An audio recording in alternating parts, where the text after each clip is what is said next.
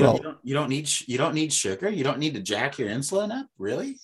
well, I mean, if we want to talk about muscle protein synthesis, you're probably familiar with this, but we know the data on muscle protein synthesis is basically around obviously resistance training, consistent with that, uh, adequate protein, and then beyond that, it's just caloric intake. And so, anywhere you can get your calories anywhere you want them, whether it's through fat, protein, or carbs, you can do that. So, carbohydrates don't provide any more. They don't provide any more insulin that you would need other than what protein already does. So, it doesn't provide any additive benefit. Some people argue that carbs may fuel you differently so that you might have more energy to train, but I would argue once you're pretty fat adapted, your training is pretty solid for the most part. What's up, podcast? Welcome to episode 101 of the SuperSetYourLife.com podcast. This is still your weekly dose of entertainment, education, and inspiration to fuel your life inside and beyond the gym. We got Sean Baker on this episode, so this is probably going to be one of our quicker introductions for that reason. A couple announcements before we jump in. First one is apologies on the monthly episode, I guess you could call this one. It's been a few weeks. We've been extremely busy, had a lot going on if you've been following us on YouTube and on social media. Just got back from Omaha, Nebraska. I competed, Melanie competed, one of our clients. We had a ball. All of that is going to be documented. We're going to be sharing it on YouTube. We also toured Dr. Fit and Fabulous's new facility, their new gym with her husband, Ben. Absolutely had a blast. We talked about that a little bit, about our plans around getting together on our last episode with Dr. Fit and Fabulous herself, Dr. Jamie Seaman. So please make sure you are subscribed to our YouTube channel, Skullbells TV, if you are not already, for that reason as well. Okay. First thing that we're going to jump into is a new product announcement. Dr. Sean and I talked about this a little bit on the interview, but he's a big fan of Redmond Real Salt, so I thought this would be perfect timing to talk about Redmond Real Salt. And there's not a lot to share really, other than it's on our website. You can get a 10% off discount code and check out. You'll see it pop up on the website. If you haven't been to our website lately, actually, everything is on supersetyourlife.com. You'll be blown away. There's a lot of new supplements, a lot that we have on our website now that we haven't even had time to announce. I'm holding in my hand right now something really, really cool. So if you're listening, you won't be able to see it, which means you need to go to our YouTube channel, which is where all the action really is. But I'm holding Ancient Sea Salt Crystals. Check this out. Dr. Fit and Fabulous, Jamie Seaman, just such a wonderful person inside and out. Really, really is. She is so unbelievably generous, so real, so down to earth, despite how well known she is and how much she's and what she's accomplished with her life.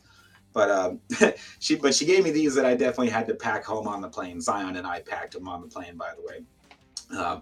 But this is straight from the mine. I'm holding in my hand right now crystals. They're basically big blocks of salt, so you could lick them or eat them like a cow, I guess. For me, it's more of a novelty. I'm not even going to open this thing. If you can't tell, our salt obsession has been increasing throughout the last several weeks. So Celtic Sea Salt, Redmond Real Salt, both excellent products. Can't go wrong with either of them. But yeah, we do resell Redmond Resalt, the fine ground.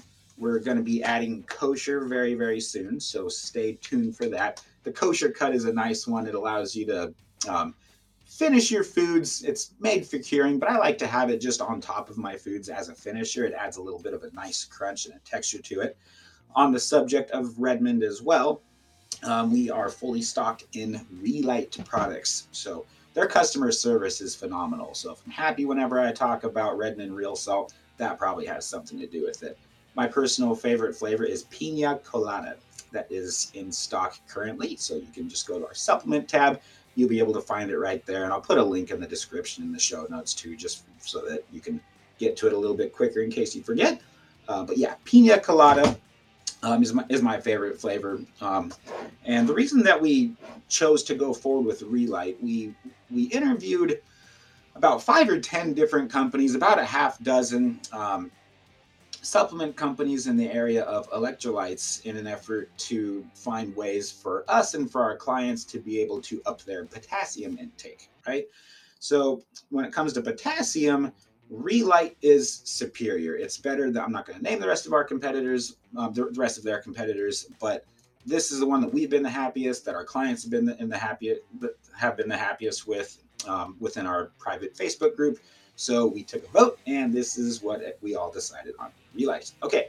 And then the pre-workout that they have is very, very good. The pre-workouts that we've had before are, we still have them, by the way. So if you're a fan of ESP by Metabolic Nutrition, and if you're a fan of ESP Extreme, which is the hardcore version of it, both of those are pretty hefty in the caffeine. So in an effort to have something that's more of an everyday pre-workout, this one has been great. Taylor loves it, I love it, and my personal favorite flavor is blueberry lemonade. There's only 150 milligrams of caffeine in it. It's got some BCAAs in it, and it's got the it's got all of the electrolytes that you will find in the straight up electrolyte supplement. So you definitely want to check that one out too. Okay, and then the last product that I wanted to announce is on the subject of pre-workouts. Actually, I thought this would be a good segue, but ESP, that is Energy Stimulant Pre-Workout. This is by Metabolic Nutrition, also available on our website, supersetyourlife.com.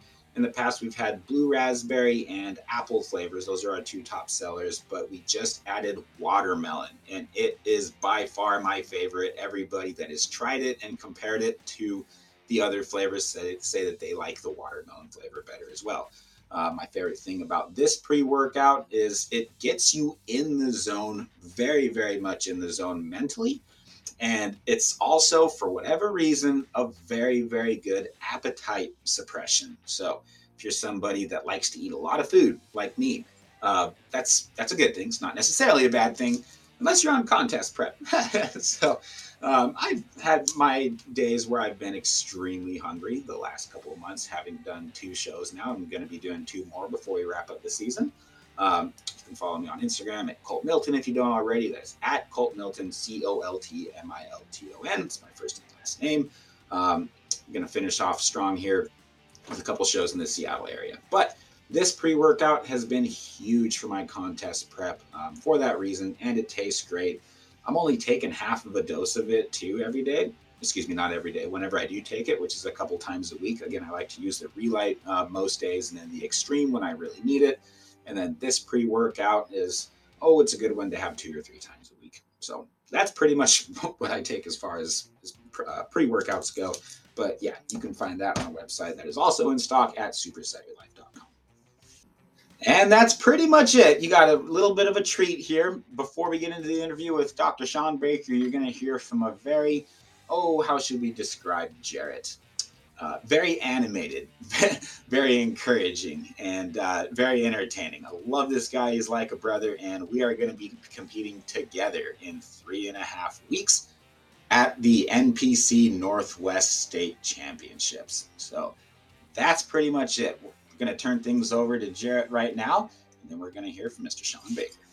But we're about a month into it now? Yeah, about a month into your prep, and we're 7 weeks out from the Northwest Natural. You guys have been guiding me along the way with doing a diet plan, getting ready for stage, doing the workout plans. Anytime that I get stuck with or questions that I have on workouts or anything else, you're on call. Yes, but that's one of the things I really like as having you as my trainer / coach, is that you're always there. Whether it be through text or calling or social media, you always come back to me right away, either way. Thanks. No matter what. I could give you a call and he'll text me, or he can give me a call, or I'll give him a call and he'll answer me through Messenger on Facebook or something. No matter what, he's always coming back to me. And that's what I like, that he guides me along the way and tells me step per step what I need to do to be able to prep out for the show. I have the show coming up November 5th. I'm starting to learn how to pose. We have hours together of training of learning how to pose. That's one of the things. I've always been into working out and everything else, and kind of the diet. I do know a thing or two about diet, but I don't know the diet when getting ready or prepping out for a show, because I've never done that. I've always just been into bulk. Right. And so you've really opened my mind up to that world. Like I could see my back getting wider. You know, practice makes perfect. Perfect practice makes perfect. Okay, so in just doing it, I can tell with my back is getting wider. At first, when we started doing it, it wasn't that wide. Now when I do a pose, bam, it's out there. You know, while we're doing the training, you're telling me to relax. I get all tense sometimes, and it's all about just chill, relax, take a deep breath. And I've learned that, working with you, because you can, there's times you say, okay, you're shaking. Okay, calm down. You need to chill. I'm like, okay, take a deep breath. So I take a deep breath, and but you walk me through it, and it helps me. The more we do it, I'm getting more confident with it. I appreciate Taylor and you both, what you have done for me all the way up from when we started till now. It's been great. Zion licking your face, is that help you relax? And you know what? Did you know Zion's a coach too? She's been training me big time. She's a good puppy. When we have to come down too hard on somebody as coaches, she's the emotional support. She's the one that makes them feel better. She'll be in a room when we're doing training, and she actually calms me down. Totally, like it takes that intensity away. That's why she's backstage with me at my shows, bro. That's why she's going to Omaha with me. She's a good dog. I love her. Oh, thanks, man. Love you too, man. It's going to be a heck of a show. Yeah. You got to follow this guy. His Instagram is what? My Instagram is Jarrett Evermore Dean. If you just look up Jarrett Evermore Dean, you will be able to find my Instagram. Jarrett Evermore Dean. Yep, we'll put a link to that in the show notes, because this guy's transformation is going to be mind-blowing. We're both doing the same show. You don't want to miss it. You got to follow this guy. And I'm also on Facebook, Instagram and Facebook, under the same name, Jarrett Evermore Dean. Dr. Baker is a father, CEO, international lecturer. He's also an athlete, a professional rugby player, world champion rower, and national record-holding powerlifter.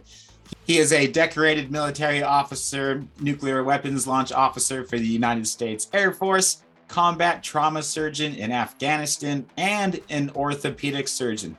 Whew. Dr. Baker's focus as of lately has been on how nutrition and lifestyle affect health, disease, and performance. And his advocacy for the carnivore diet has inspired countless people to challenge our flawed nutritional paradigm in favor of living a full carnivore lifestyle. Ladies and gentlemen, please welcome Shawn Baker to the SuperSetYourLife.com podcast.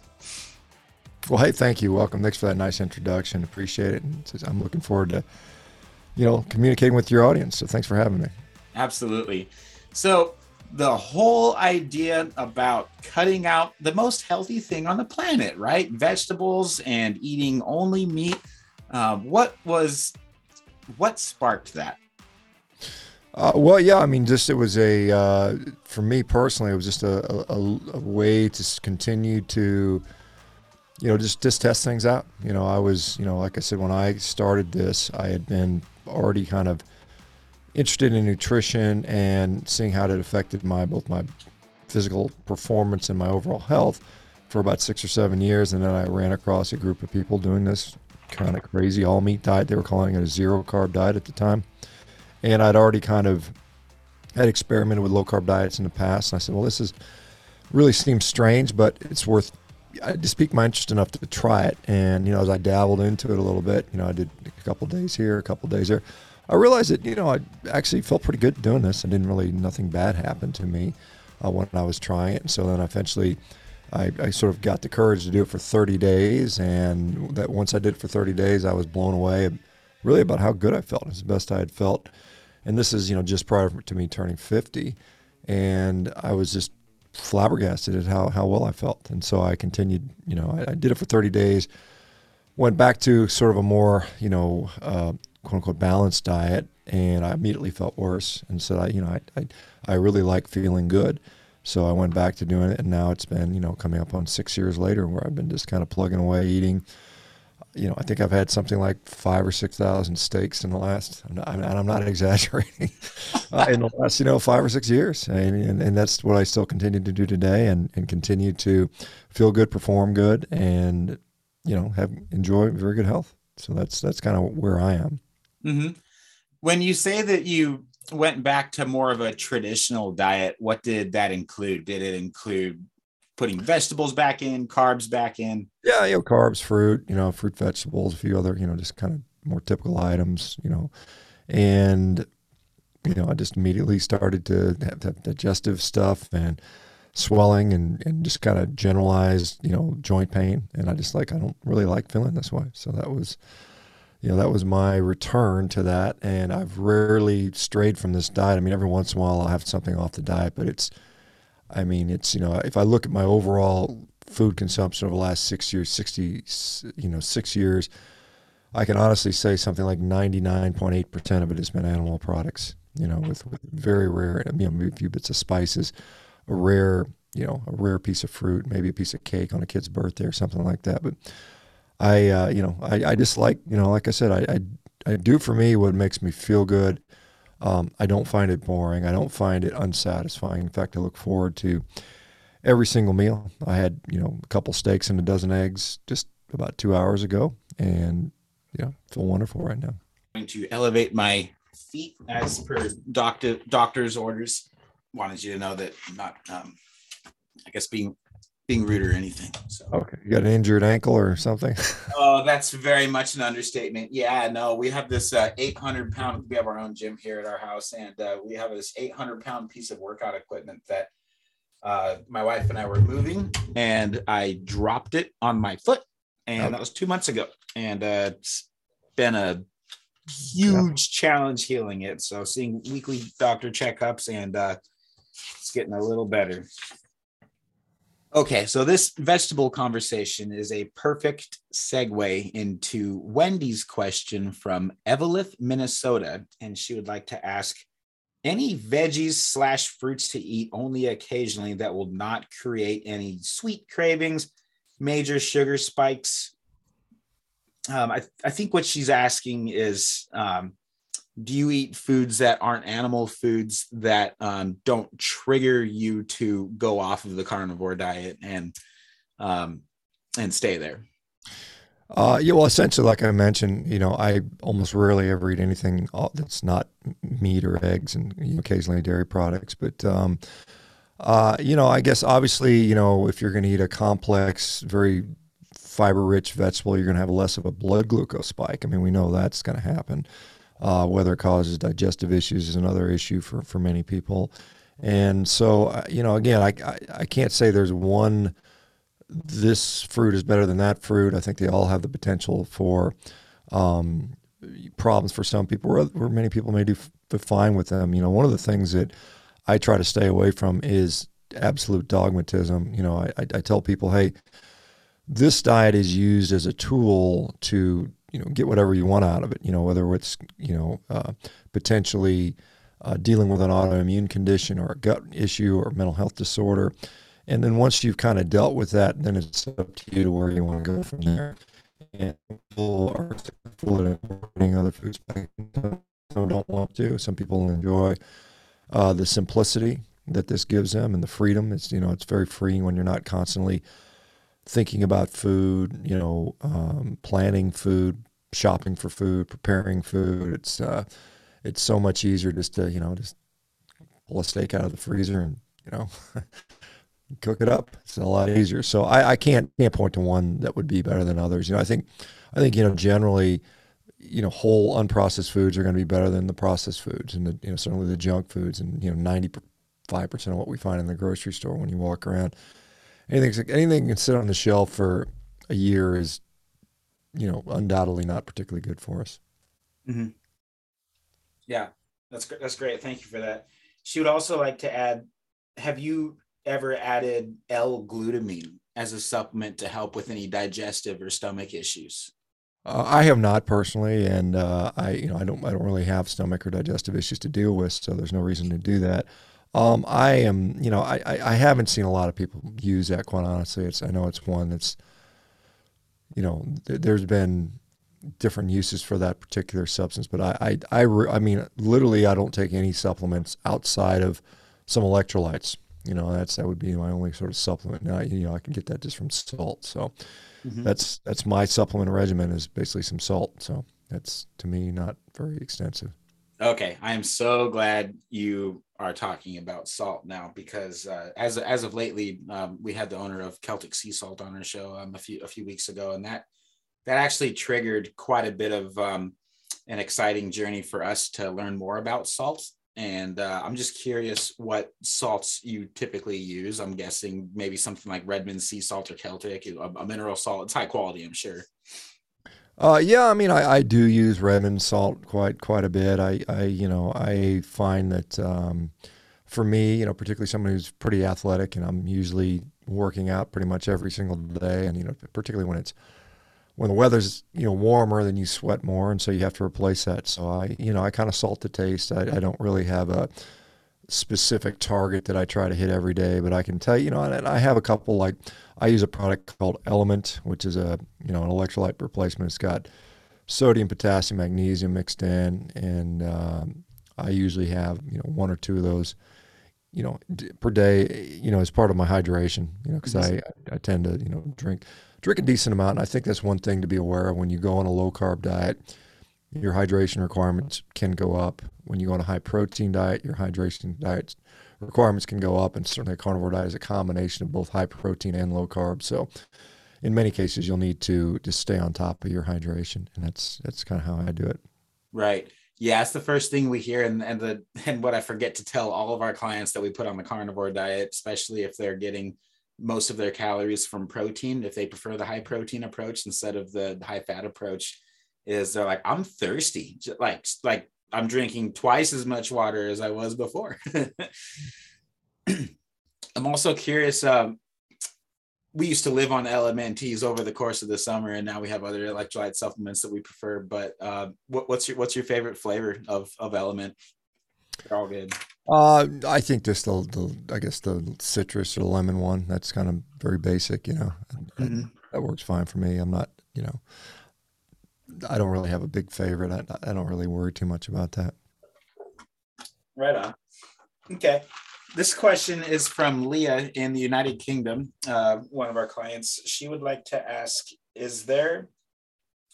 where do you see carnivore going in the future? Well, I don't see it going away. I think, too many people have had significant benefits. I think we're going to see it going and being actually used as a primary medical intervention for a number of illnesses. I think it works wonderful for things like inflammatory bowel disease, such as Crohn's disease and ulcerative colitis. I think it has a unique role in autoimmune diseases in general. So I think we'll see it being utilized even in a more mainstream way by a lot of physicians. I think it'll be, something that our company, which is, something that I'm very passionate about, Revero, we will be using carnivore, some version of carnivore, and other diets too, to be fair, to treat a whole host of illnesses. And so I think, we're going to see a general trend towards less pharmaceutical usage and more nutritional therapy for a larger segment of the population. There's still going to be people that are going to still sort of rely on this allopathic system for better or for worse. But I think more and more people are discovering that, some of the stuff we've been told and have kind of taken as gospel over the last 50 to 75 years is sort of doesn't make sense anymore. I think a lot of people are frustrated. So I think this will be one of the tools that'll be utilized for that. I think we'll see hopefully a growing understanding of the value that meat plays in the diet. We've always known it as a good source of protein, but I think beyond that, we're going to start seeing where it has these beneficial effects, not just for getting protein, but all these other nutrients that are in there: the carnitine, the carnosine, the creatine, Mm-hmm. the fats that are in there, and the effect that it has on all these other health conditions. Going back to your book that we were talking about before we hit the record button, I think one of my favorite things about your book is that you explained everything so well, but also so simple.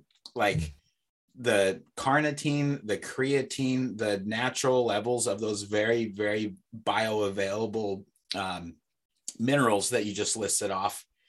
And all of those nutrients, it's something that like someone like me can understand. I don't have your level of education. I don't have, most of the people that we train don't. And so we actually went as far as to buy a big stack of your books just off of Amazon and just send them to everybody that we put on the carnivore diet. And I'm like, look, like, just read this book first. And then once you got it down, then, then your meal plan will make 10 times more sense. Well, yeah, I wrote it intentionally with the express purpose of getting it out there to people that may not have a medical background or a scientific background, because that's most people. I mean, and while some people are really geek out about all the sort of detailed physiology and biochemistry, honestly, a lot of that stuff changes, and our understanding of it changes all the time. So, but these general concepts are kind of they're going to be time honored. It's something that humans have been eating meat for since the beginning of humanity, however long that goes back. And I think, like I said, this diet has been utilized literally for centuries for health conditions. I'm not the first guy to start this by any stretch, but certainly a lot of the modern audience isn't aware of the fact that this is not anything new. It's something that's very, very old, in fact, and it's been very effective. It's always been effective, and it's just sort of, I guess, in the age of the internet and social media, you can finally reach large populations, large segments of the population, whereas before, it's very difficult to get information out. And even today, as you may understand, some of this information, still people don't want you to obtain it, so they tend to sort of make it difficult. They make it more difficult than it needs to be, with a little bit of censorship and some of that stuff going on. Yeah, absolutely. Brian Hillier from Edmonton, Alberta, Canada. So he says that I always get people asking me, because he's a carnivore too. He says, I always get people asking me about clogged arteries from all this meat that I'm eating and all this sodium that I'm eating, high cholesterol levels. And I know that they're thinking mainly LDL, but I feel people overlook and don't really know about the triglyceride levels and what is optimal. I am learning myself and what they are all about. And there's no question mark in this. And so my question piggybacks off of it, Dr. Baker. I get asked about my cholesterol and my blood work all the time, which is very healthy. And so is my resting heart rate. I'm curious as to how you have handled criticisms, maybe people asking out of genuine concern about your blood health. What has your experience been? Well, I mean, when if we want to talk specifically about cardiovascular disease and cardiovascular risk, then I think you have to broaden the topic out to, overall risk. And so when we look at what are the things that put me at risk for cardiovascular disease, some of them are beyond my control, who my parents are, how old I am, the fact that I'm a male, those things I can't really change. I guess I could identify as a female, but it really wouldn't necessarily help me. We can joke about that on this show, by the way. I know you live in Seattle, but well, I live outside. I live on the rural. I'm not in King County, so we're still a little more sane here. But, okay, good. But so is a whole bunch of things that go into cardiovascular risk, and it's not just about LDL cholesterol, or more specifically, perhaps the ApoB fragment, which is what a lot of people tend to focus on a little bit more. So if we look at, all the things that lead me to have cardiovascular disease, it's inflammation. That's one of the reasons why smoking is so, damaging towards vascular health.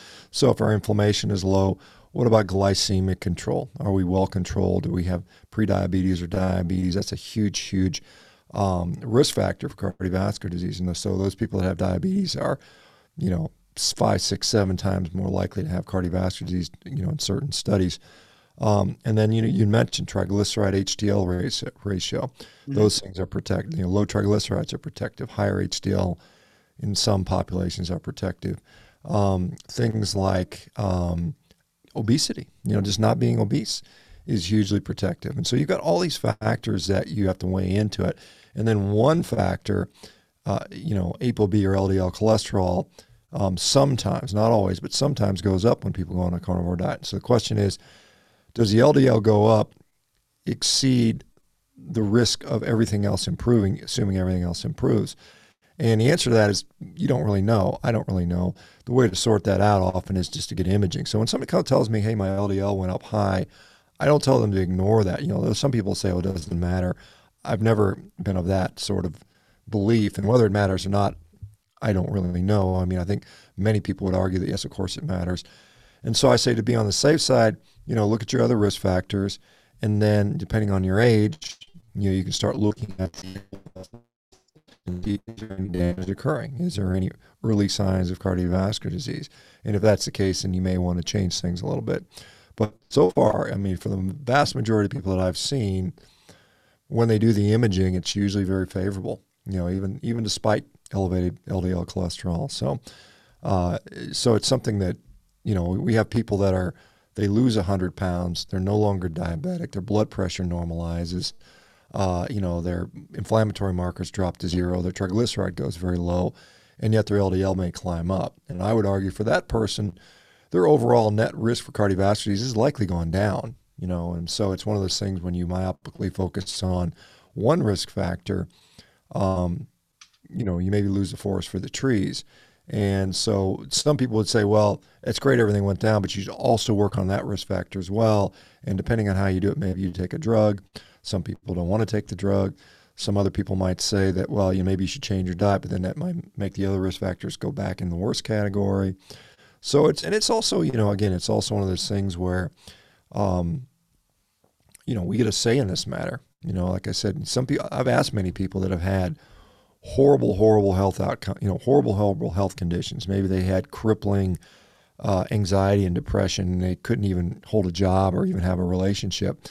They go on a carnivore diet, and for the first time in their life, they feel normal and they can have all these things.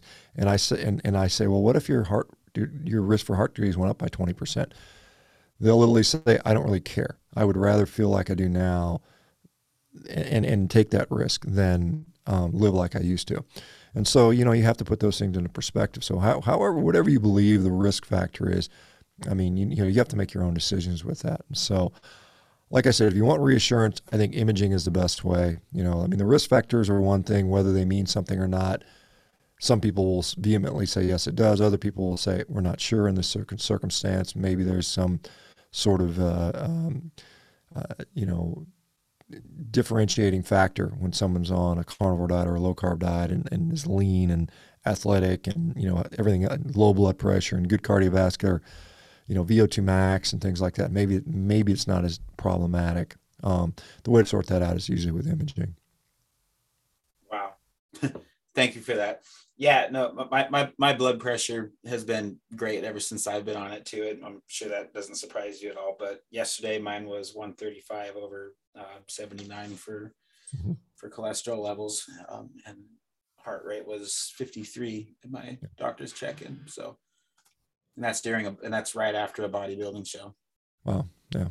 On the carnivore diet. Yep. Speaking of carnivore bodybuilders, I don't know what it is about people in the UK and their questions on the carnivore diet, but there seems to be a lot of fans of the diet over there.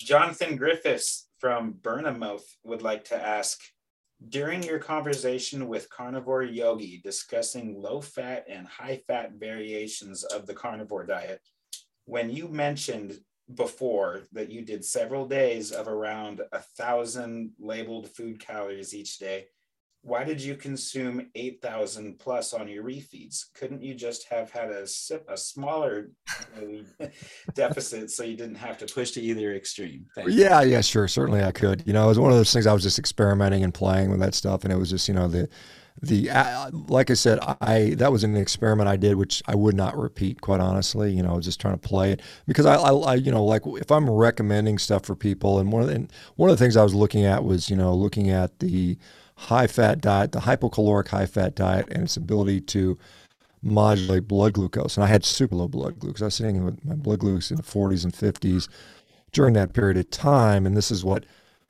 how they used to treat type 1 diabetics 100 years ago. And that was effective. So I said, well, let me just see what happens when you do that.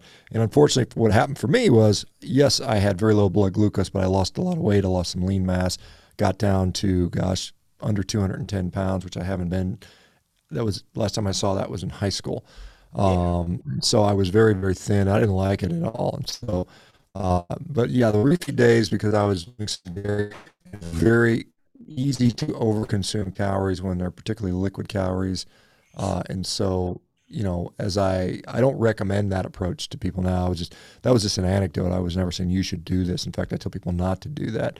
When we do, people like you just mentioned bodybuilding, when I have people that are trying to do a cut, we often have them cycle down and do, kind of fat refeed days, kind of periodically, and it's not 8,000 calories. It may be, you put in 200-300 extra calories with fat compared to, what you would be on your more cutting days. So. Okay. Fat refeeds. That sounds familiar. We did quite a few of those because this whole competition prep was, we used Robert Sykes's new bodybuilding book using his macros, and basically I treated it like gospel through this last show. Yeah. Have you ever done a high protein refeed of curiosity?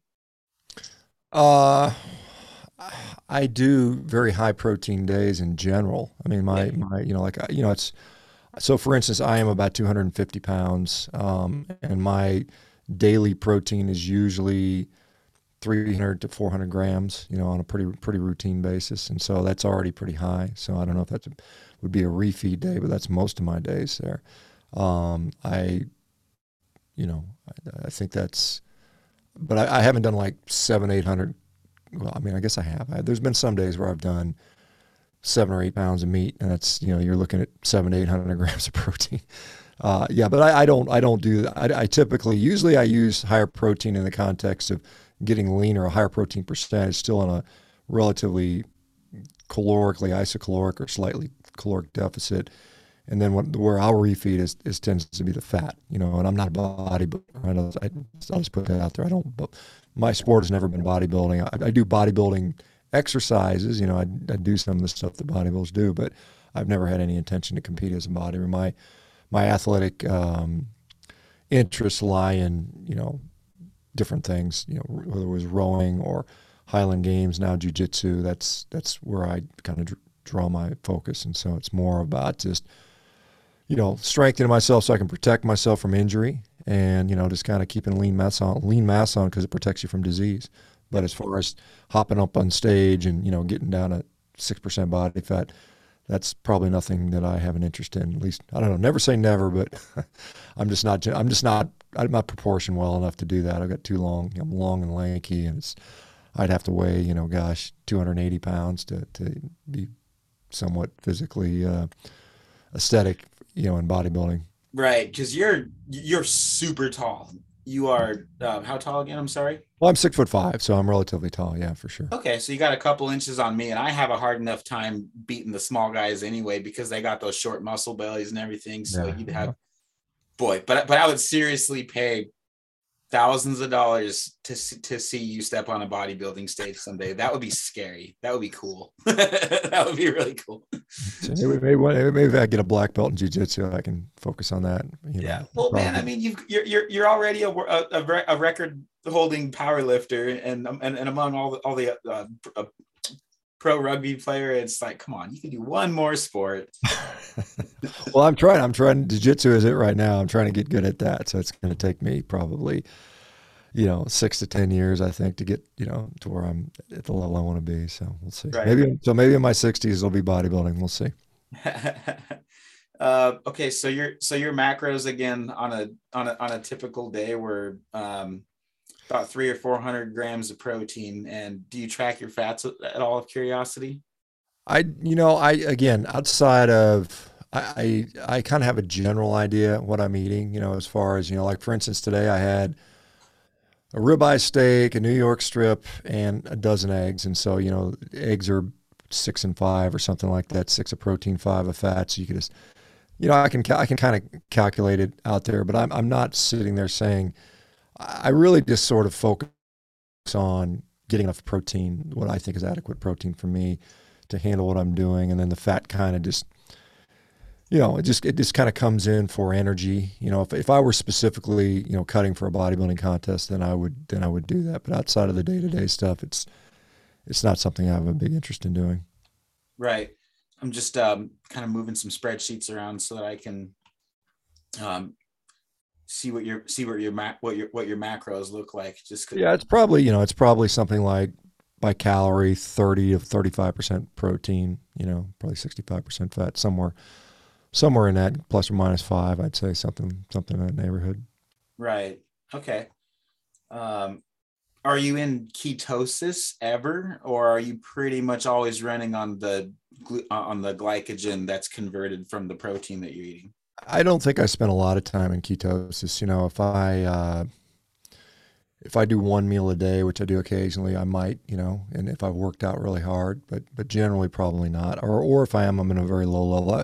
I don't spend a lot of time checking my ketone levels. I've only done it a handful of times, and probably 8 times out of 10, they're negligible. And then a few times that I've seen it, they've been, 0.3, 0.4, 0.5 millimoles, very low levels of ketones. One of the thoughts is that if you sort of chronically adapt to a low carb diet and you do produce ketones, you just more efficiently utilizing them, so they don't collect in your blood where they end up getting wasted. And so when we see people trying to lose fat, they may build up a higher level of ketones, which they end up excreting. So they excrete those energy calories, either through urine or sweat or something else, or in their breath. So they end up blowing off or urinating out calories. And so that's one of the benefits for ketones in that situation. But because I'm generally I don't carry a lot of body fat. I mean, I'm not, like I said, I'm not, sub 10% body fat right now, but I'm never like sitting there at 20% body fat. I'm usually, somewhere in this 12, 14% is usually where I like to hang out. Yeah. You've been kind of around there, just but muscular and lean as long as I've been following you for the last couple of years. So yeah, I mean, that's a pretty comfortable. I've sat at the same body weight now for at least a decade. I mean, I spent about 20 years at about 285 pounds, and when I dropped, when I finally decided to not be 280 pounds anymore, I dropped down into the 230s, and in about 3 months I dropped 50 pounds, and then kind of maintained roughly that, plus or minus about 10 pounds for the last 10 years. And when I want to gain weight and get a little stronger, I just eat a little more, which makes sense. I mean, you can certainly gain weight on a carnivore diet. It's not hard.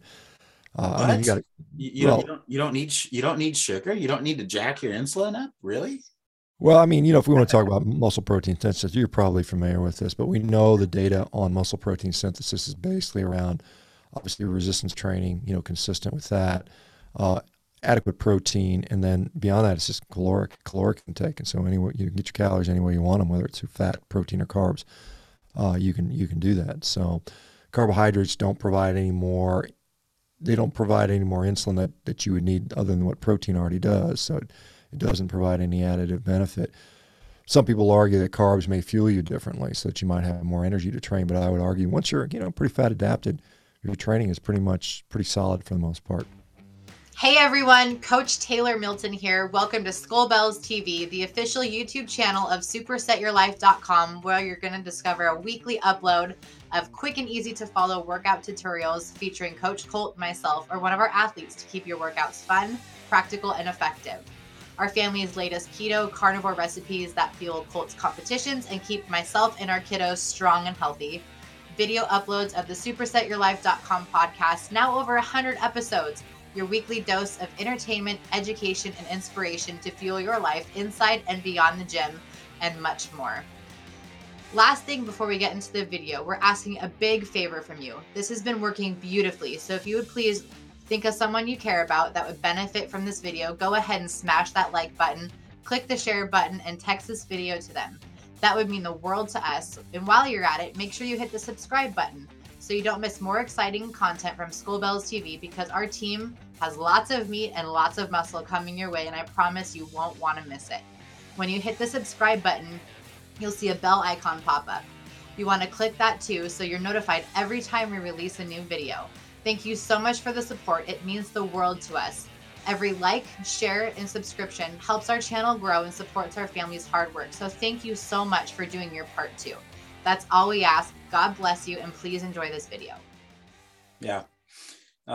Sorry to change subjects again, but I guess we're still on more or less the same subject as, yeah, no, it looks like you're eating about 50% of your calories coming from protein and about 50% of your calories coming from fat, based on my calculation on the Excel spreadsheets, kind of how I like to do it. But have you ever experimented with eating exclusively lean meats, like the leanest steak you can get, and turkey and chicken, and trying to get that protein number up to like 60 or 70%?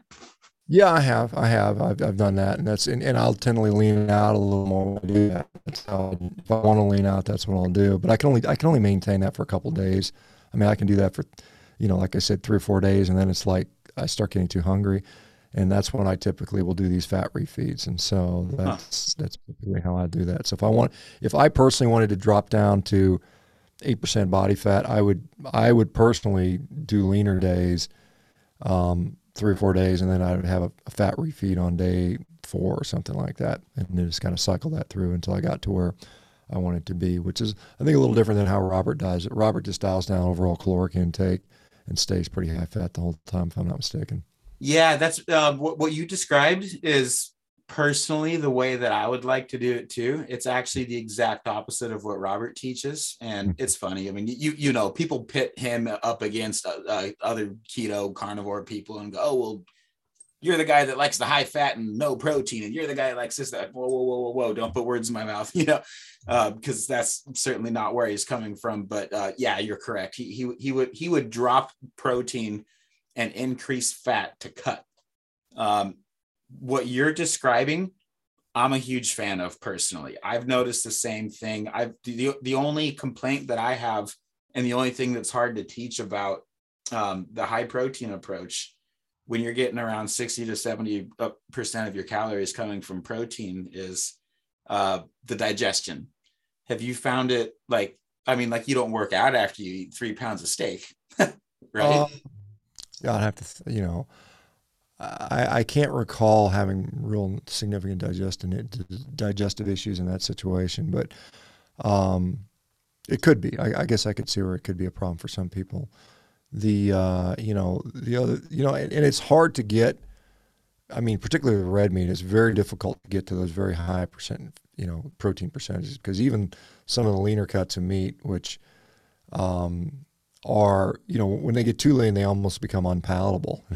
So it's hard to do in that regard. Although it's interesting. There's I don't know if you're familiar with, there's a company called Certified Piedmontese that makes a very lean beef product, and they are very, very tender and very, very juicy. So it eats like it's much fattier than it is. It's really surprising. It's interesting. The breed of cattle is missing, or it has a mutation in its myostatin gene, and so these animals get very muscular, but they don't lay down a lot of connective tissue, and so the meat is very tender, despite being extremely lean. If I were wanting to do bodybuilding, I wanted to eat lean, and I wanted to eat a lot of red meat, and not lean so much on fish and chicken, then I would look at that particular company, Certified Piedmontese. They're good guys out of Nebraska, and they've got a nice setup. So it's a good way to do it. Oh, cool. I'll be in Nebraska in 3 weeks, so that might be a stop that we need to. They're outside of Lincoln, Nebraska. Yeah. So if I've been to the ranch before, so they're great. It's Joe Finnegan and Shane. I can't remember Shane's last name, but Shane's the owner, and Joe's one of the main guys out there. But they're good guys. Mm-hmm. Great. I just made a note of that.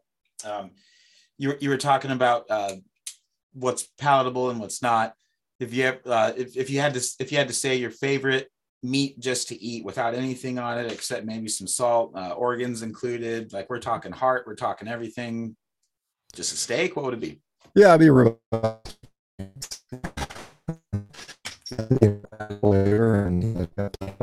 And so that's my preference to eat. If I can only eat one food the rest of my life, I can be satisfied eating that. Fortunately, we don't have to eat one food the rest of our life, but yeah, ribeyes are uniquely satisfying in that way, particularly from taste standpoint.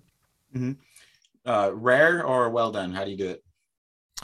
I like medium rare. So, I mean, I like it to be warm on the inside, a little bit, a little bit of color, but, well done to me is it's kind of, you're kind of ruining the steak at that point. So I'm definitely in the medium rare or au point or al punto, whatever you want to call it, on point.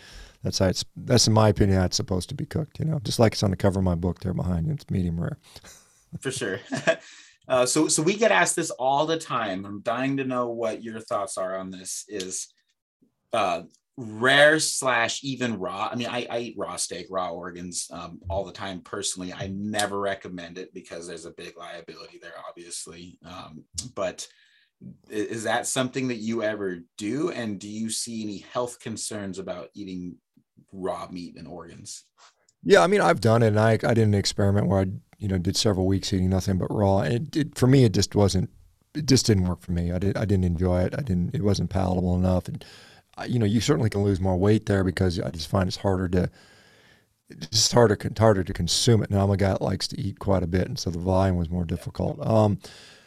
There are a lot of people that eat raw meat that have always eaten it around the world. A lot of cultures, it's very accepted. Are there potential problems? Yeah, I mean there are certainly concerns around contamination, and I do know some people that have done a carnivore diet. People that have been doing it for many, many years, and some of them gotten sick, and some of them gotten very sick, where they've had very, very severe, gastrointestinal infections, where they had to be on all kinds of antibiotics and messed them up for even for a couple of years. And so you just have to be cautious about sourcing it. I think, to me, I don't see the disadvantage for just doing a quick sear on the outside, particularly for a steak, just do a quick decontamination, because that's where bacteria is going to live on the surface of a steak, And oh, really? So you just flash hit it real quick, and then if the inside's still raw, you've protected yourself from that. So the inside's usually sterile. So, but yeah, I mean, I think that, like I said, outside of that, if you want to eat raw meat, I think it's fine for most people. Wow. That's amazing. I had no idea that most of the contaminants would be on the outside, and that's actually very much of a relief to hear, because I always sear the outside and just leave the inside raw. It's the best way to eat it.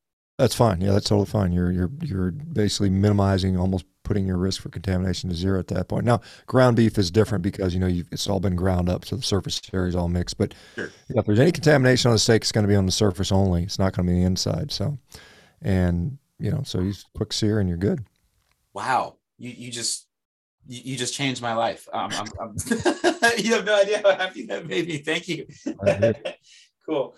Okay, and then the last question that we have from someone that wrote in was from Ashley Hott, and she lives in she lives on the East Coast. And I'm so sorry, Ashley, I forgot where that was.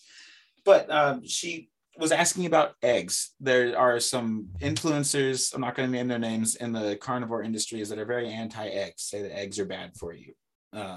What are your thoughts when someone says that?